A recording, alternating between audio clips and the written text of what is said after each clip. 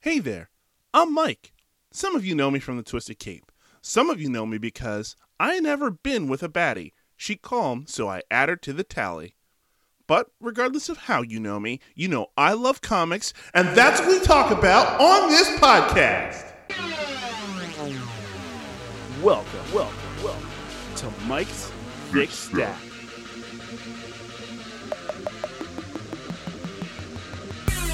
Oh, hell yeah, my thickies. Welcome to the show, everyone. Recording, as always, at Thickness Central, and we've reached episode 4 of season 3.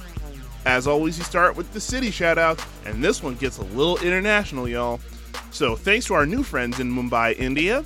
What up to the ATL? Hi, Georgia. Thanks for joining us. Our new friends in Cairo, Egypt. Thank you so much for checking out the show. Somerset, New Jersey, just across the river from us. Thanks so much. Our friends in Knoxville, Tennessee have returned once again. LACA, Los Angeles, California, thanks so much for checking out the show. And finally, our friends over in Brussels, Belgium, always coming back. We appreciate all of you for listening to the show. So now, we'll check out Mike's Thickometer. Oh yeah, Mike's Thickometer. So thick this week I call it Thick Cannon. This week clocks in at a 5 out of 10 on Mike's Thickometer. It's not bad. It's average thickness, but it's good. It's good. This week features 10 books. The stack has a Marvel advantage this week, so we'll get to work starting with those Marvel books, beginning with Amazing Spider-Man number 3. Spidey is captured and a whole lot of Tombstone development. I gave this a 4 out of 5. Spidey spends the majority of this issue in cuffs. Paul comes to have a chat with Peter, but he's clearly not there. He pays his little loan shark dude to leave him alone for a few weeks. Meanwhile, in a tunnel, Spidey is chained and getting his ass whooped by Tombstone. As that's happening, Randy is getting ready to propose, but he gets proposed to, which he obviously accepts. Tombstone lays out his plan by telling part of his past. He says that he's going to massacre innocents, blame the Rose, and let the heroes worry about taking down the Rose, and he orders Peter shot. Pros are how badly Spidey is outmatched here. He's always at his best when he's on the rope, and it looks amazing too. Great job, John Romita Jr. The cons are how lost we still feel after this little time jump. Now we have Jane Foster and the Mighty Thor number 1. Jane struggles to resist power as a classic Asgardian foil develops their plans. I gave this a 3.75 out of 5. A hooded figure is going to some of Asgard's enemies seeking their help. Meanwhile, Ross Solomon and Valkyrie are working together to stop an attack, which they do. Runa is on a date in Ohio while Jane picks up some groceries when all of a sudden Mjolnir crashes into her apartment. Jane calls out to Sif, who cannot find Thor. She tasks Valkyrie with finding him and calls Beta Ray Bill to take his duties as Master of War, as Asgard is attacked by a large group of enemies. Jane picks up Mjolnir, learning of Odin's imprisonment there. At the end, we learn that Amora, aka the Enchantress, is behind all of this, and that Thor is trapped. Pros are the temptation for Jane and Amora. I love Enchantress, and she's one of my favorite all-time villains. The temptation for Jane to wield Mjolnir is so high, and it's been a focus lately, here as well as in Avengers. It has to lead somewhere. Cons are the direct lack of necessary scenes for Runa. She needs space, or don't include her in the issue. Now we have a look at Legion of X number 2. The team deals with the Body Hopper, and Legion is tempted. I gave this a 2 out of 5. Legion is tempted directly with the prospect of power, and Blindfold reminds him that he rules himself. Meanwhile, a skin jumper is running around the team, starting with Banshee and then Juggernaut. They find a way to escape, and the team goes back to their HQ where Legion shows up. He hasn't decided anything from Mother Righteous just yet, but she curiously only wants his thanks. The team goes their separate ways in their HQ, and then Banshee is tempted by Mother Righteous too. Pros are how I love a good Body Hopper story. It's always a fun, good time. Cons are that I don't really get where this book is going. I like the characters chosen for it, but I'm missing the point. If we don't get some developments and direction soon, this is likely a drop candidate, if it's not canceled first. Now we have a look at Marauders number 3. Cassandra goes ham and an alliance is formed. I gave this a 3.25 out of 5. Cassandra Nova, who is not captured with the rest of the team, lays waste to all who get in her way as the Marauders get taken into Shi'ar custody. The team continues to work in their mind space making plans, and then they launch them attempting to get free. Gladiator shows up and Cassandra deals with him quickly. They go to the throne room where an alliance is formed with Princess Xandra, who seems ready to help their cause to find the first mutants. After a quick trip, they land on the crag, where Xandra seems to be assassinated by the Kin Crimson. Pros are how I love how soap space opera this book feels, which is somehow right at home for the X-Men. It also looks like the Kin Crimson's influence runs deep. Cons are how unprepared the team feels after 3 issues. I'd figure with all the experience on this team, they wouldn't get caught slipping so much. Now we have a look at Savage Avengers number 2. The team fights their way through the Highborn Age. I gave this a 3.25 out of 5. Still being doggedly pursued by Deathlock, the team proceeds slicing its way through the Highborn Age.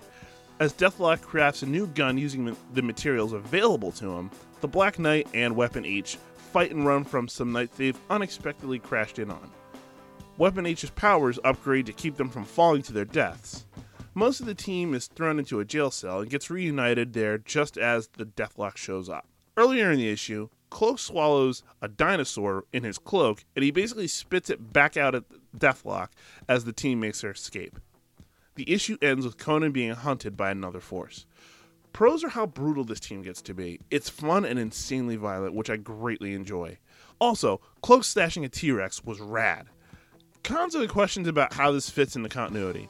Daredevil has some clear conflicts as well as a couple other characters who are currently accounted for. I wonder how that's going to get fixed. Last 2 books here, we take a look at Thor number 26, Banner of War continues with a hulked out Thor. I gave this a 4 out of 5. Hulked out Thor beats the shit out of Iron Man's armor until Hulk steps in.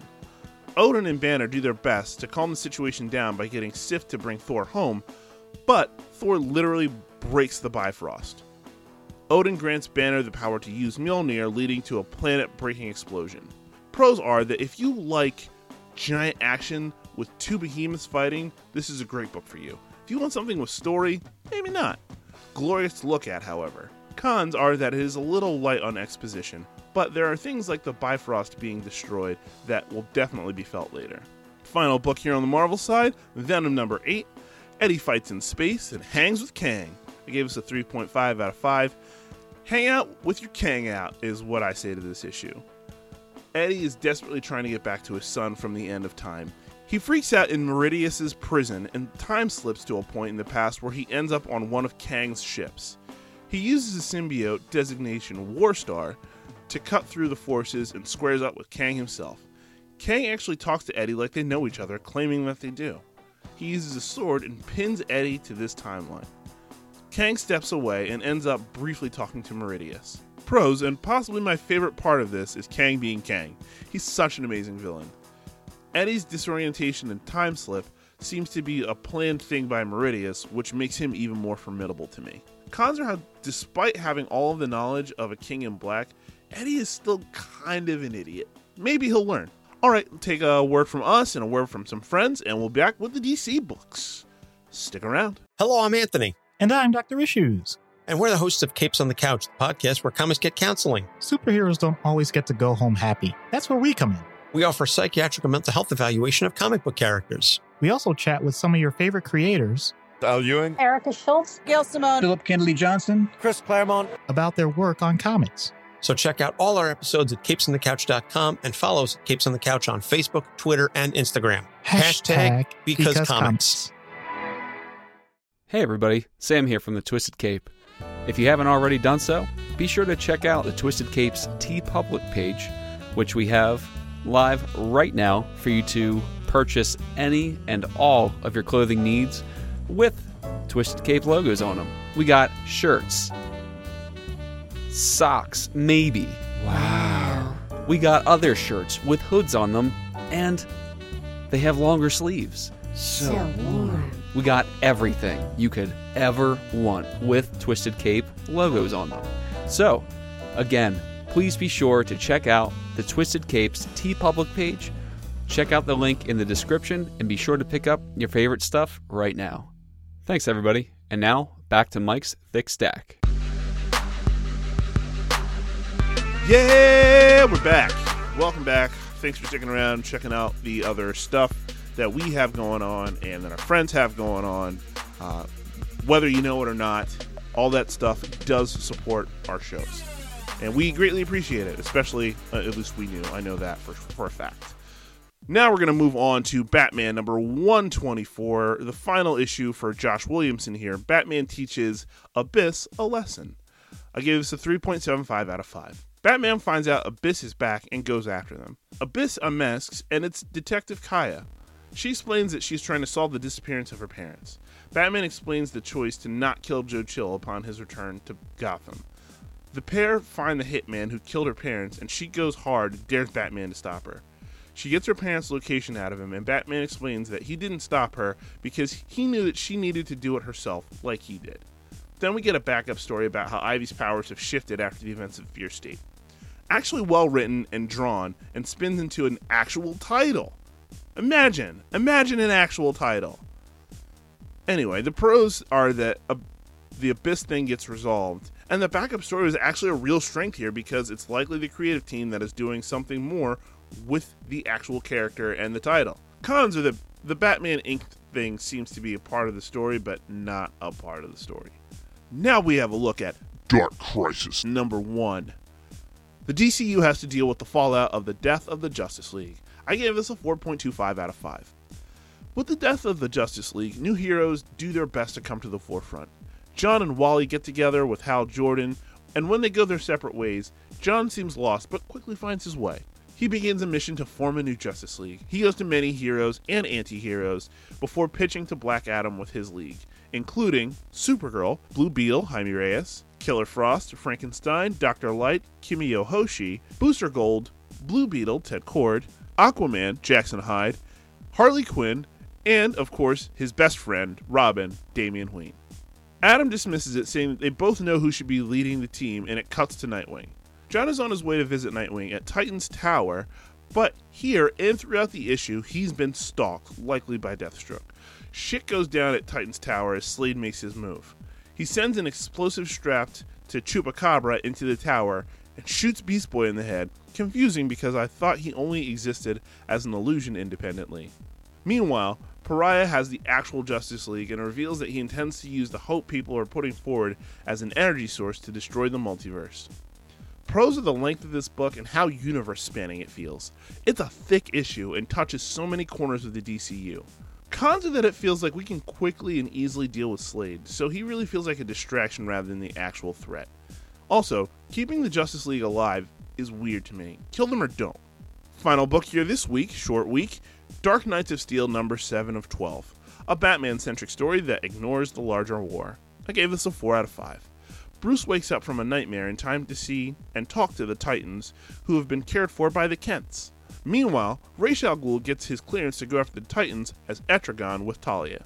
The Kents and Bruce go out to meet them and fight the League of Shades. The Kents kick some ass, but Bruce gets punched back into the cottage where the Titans finally convince him to let them join the battle. They turn back Ra's and his League, but then the war is discussed, setting up Bruce to head home to help with the coming war. Pros are how much I like the half-Kryptonian Bruce. He's as stubborn as ours, but now he has enough power to back it up. Cons are the fact that the entire war now rests on his shoulders, especially with Clark likely down for a bit. Here we go with weekly ranking, a quick look at how all the books shook out for this week. Starting with 1, we have Dark Crisis number 1. Number 2, we have Thor number 26. Number 3, we have Dark Knights of Steel number 7. Number 4, we have Amazing Spider-Man number 3. At the number 5, we have Gene Foster and the Mighty Thor number 1, rounding out the top half. On the bottom half, we have Batman number 124 at 6. At 7, we have Venom number 8. At 8, we have Marauders number 3. At 9, we have Savage Avengers number 2. And at number 10, we have Legion of X number 2. As we start to wrap up the show, hit us up on Twitter, either at SpiderMike29 or at The Twisted Cape, if you want to be on the show. Looking ahead to next week, I'm looking forward to reading from Marvel, Captain America Sentinel of Liberty number 1, Fantastic Four number 44, and Moon Knight Black, White, and Blood number 2. From the DC side, I'm looking forward to reading Batgirls number 7, Superman Son of Kal-El number 12, and Wonder Woman number 788. Follow us on all socials, YouTube, Twitter, Facebook, Twitch, Instagram, all The Twisted Cape, no spaces, and a link is in the show notes. We do a weekly show on YouTube, and we stream on Twitch at least once a week. As for all the others, if you follow us, we'll follow you in return. If you really like us and our shows, please feel free to grab some of our merch from TeePublic, which has a link in the show notes. Finally, feel free to shoot us feedback on this show to thetwistedcape@gmail.com, and make sure you use the subject line MTS. Thanks for tuning in. So until next time, Madison, but I'm calling her Maddie. Like Mads, try to send me the Addy. Stay safe, wear a mask, please get that vaccine, and most importantly, stay twisted. Thick Stack.